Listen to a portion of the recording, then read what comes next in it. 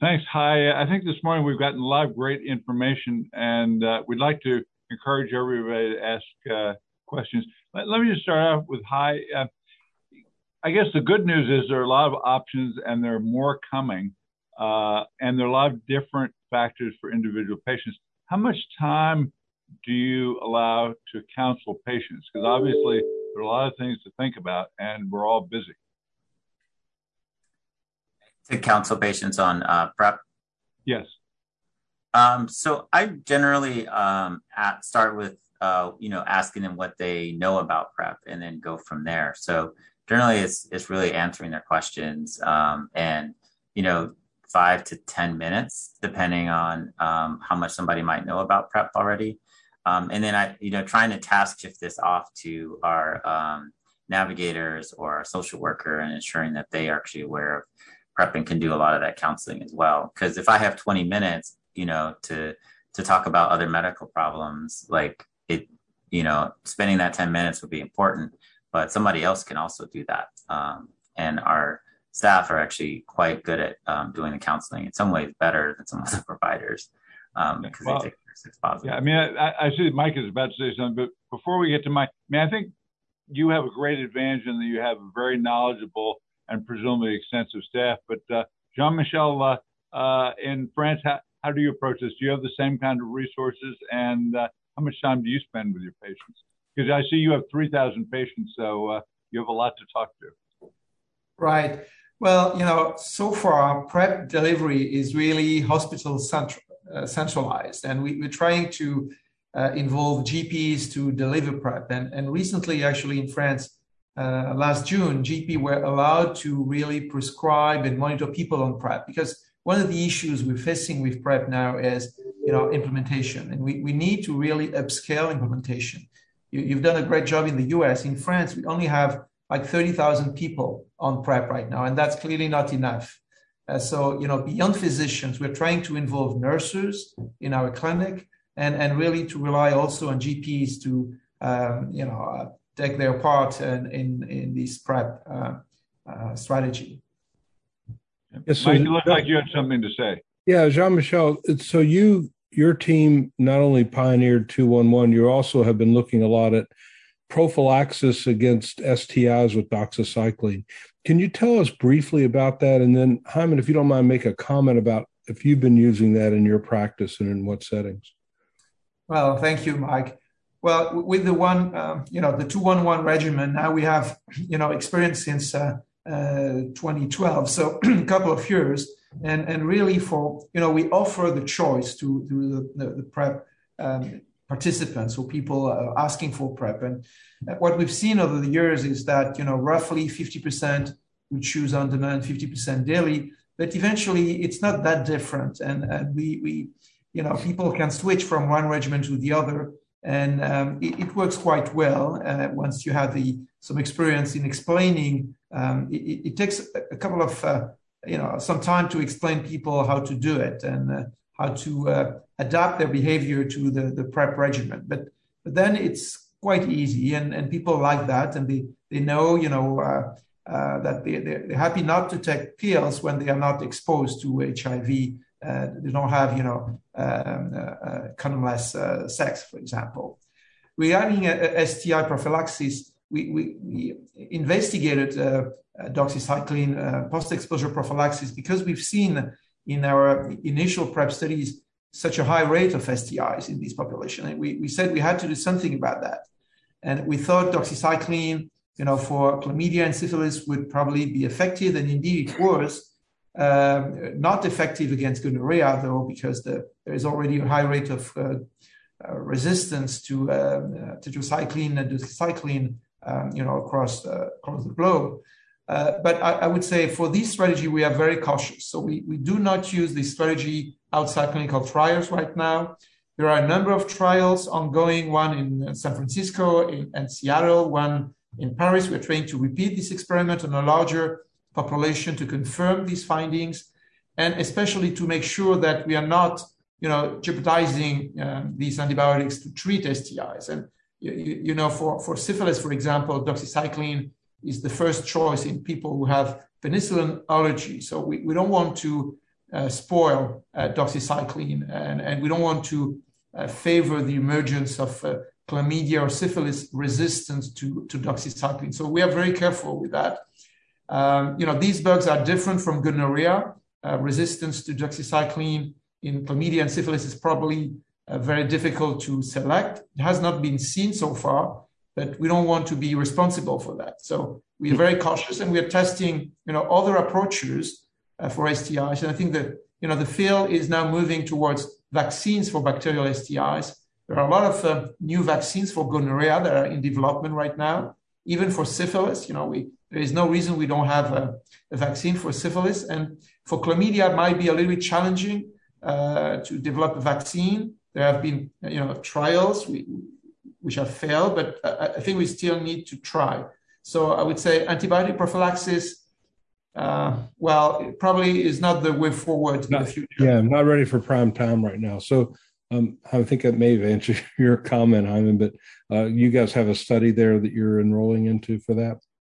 Yeah, so there's a study that's looking at use of doxycycline post-exposure prophylaxis for people on PrEP and people living with HIV. In my clinical practice, I refer, because I work in these clinics, I refer individuals to that. Not everyone is willing or wants to be randomized to receive it or not. And so I actually have had some of my patients who may have had like 2 incident syphilis cases in a year. I've given them doxycycline PEP. And it's a limited number of people. But I think that this is something the community is aware of now, because it's sort of in the community, it's in discussions that people are having. And so I have used it occasionally. It's not something that I would say is widespread. Right. Good points. Henry? Good. We have 3 or 4 more minutes. One important point that's come up in a couple of questions, maybe Jean-Michel, you could respond to, is whether or not it would ever be safe to use cabotegravir solely as an injection. I think that's obviously an important point to make sure that everybody's clear about.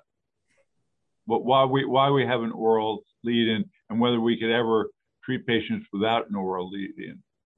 Right. I think, Rafi would probably be more able to answer than me, but what I could say is that now in the extended study from the cabotegravir injectable agents, there is no more, no more oral lead-in. So the safety is good enough now. We have a lot of experience with oral and injectable cabotegravir, and clearly the lead-in phase with oral pills is no longer needed, and it will not be actually required unless a physician would like to do it or patients would like to use it. So I think regarding the oral lead-in, we're pretty clear about what to do.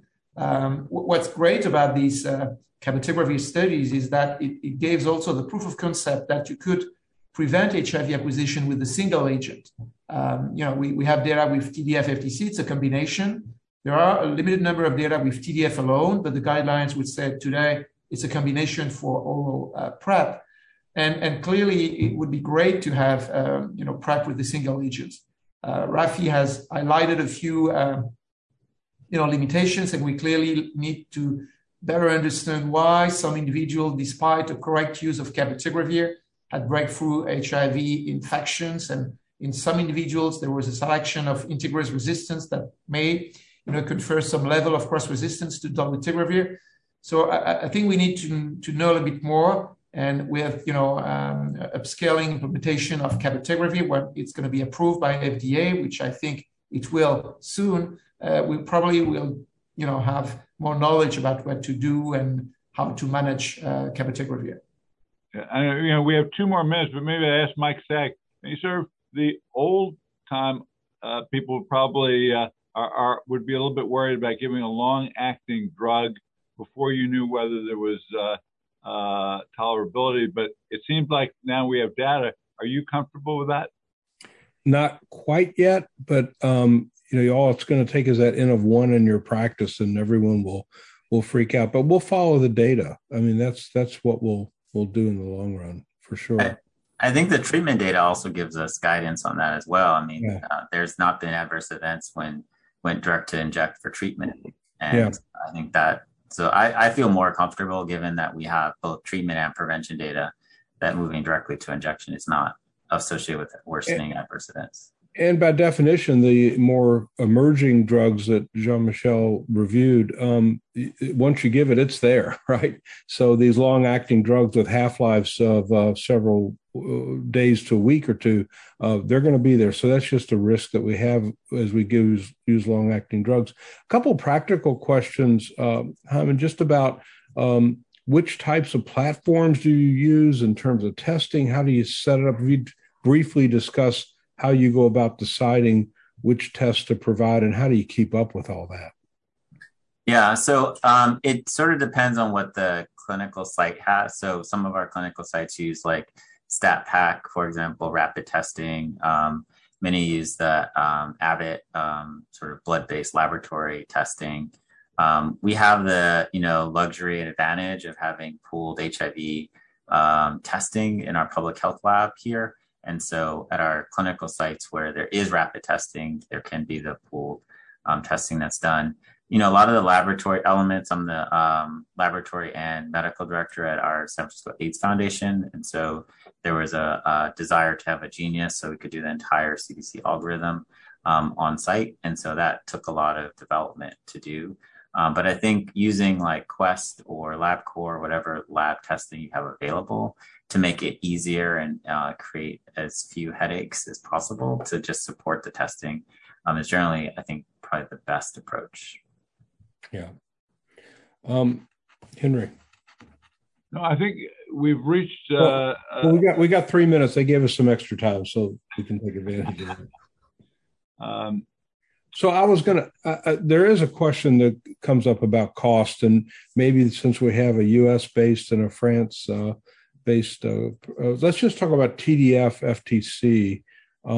We saw earlier in Rafi's talk about $1,800 a month, but generics, one of the chat comments was that it can be down as low as $50 a month in the U.S. for generic. But that means the patient has to pay out of pocket. So Hyman, I'll start with you. The grade A recommendation from the Public Health Service or whatever, can people get the $50 generic? And how is this all paid for, and what does it cost? TDF, FTC?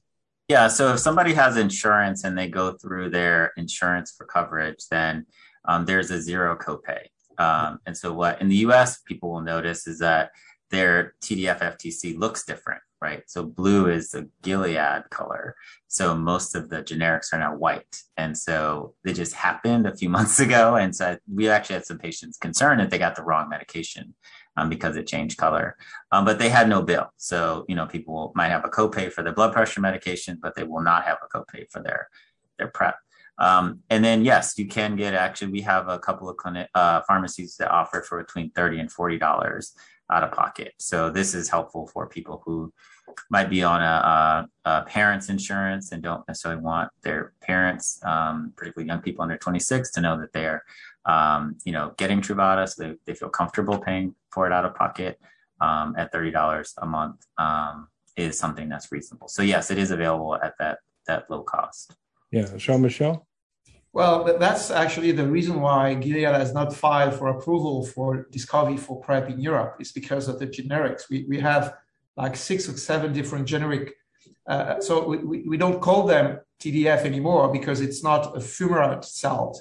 It's tenofovir disoproxil, and you have different salts that could be combined with FTC. Oh, and so it's TD FTC. Well, and actually the cost can be as low as 10 euros per box of 30 pills. So if you take it on demand, 15 pills a month instead of 30 pills, it comes down to 5 euros a month. So I used to say it's even cheaper than condoms to take pills,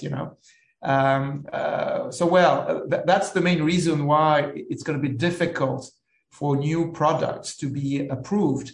As long as the cost has to be as low as generic TDF FTC, or to show a better effectiveness. And as you know, the effectiveness of TDF FTC, when it's taken as recommended, is almost 100%. So it's going to be difficult to show a better effectiveness. And even in the cabotegravir trials that Rafi presented, these were double-blind, double placebo-controlled study. So in those studies, for example, people had to come to the clinic to receive their injections, whereas for the pills, they just were given a box of pills, and the people will take or not their pills. And if they felt that they have received a real injection, then they probably were inclined not to take the pills as well as they should be. So that's why when you look at the incidence of HIV infection among MSM with TDF-FTC in the 084 trial or in our study, you see a big difference that probably is linked to this issue of adherence to pills. And for prevention, we know adherence is a key factor. So back to cost. In France, PrEP is given for free, so you don't pay anything. You don't have any copay. So the government gives PrEP for free as long as you have a prescription. So that's why the government is really careful about the cost, and getting other drugs approved will be a challenge, especially if their cost is much higher than generic TDF-FTC. Yeah. So in France, it's a grade A+. Because you get it free everywhere.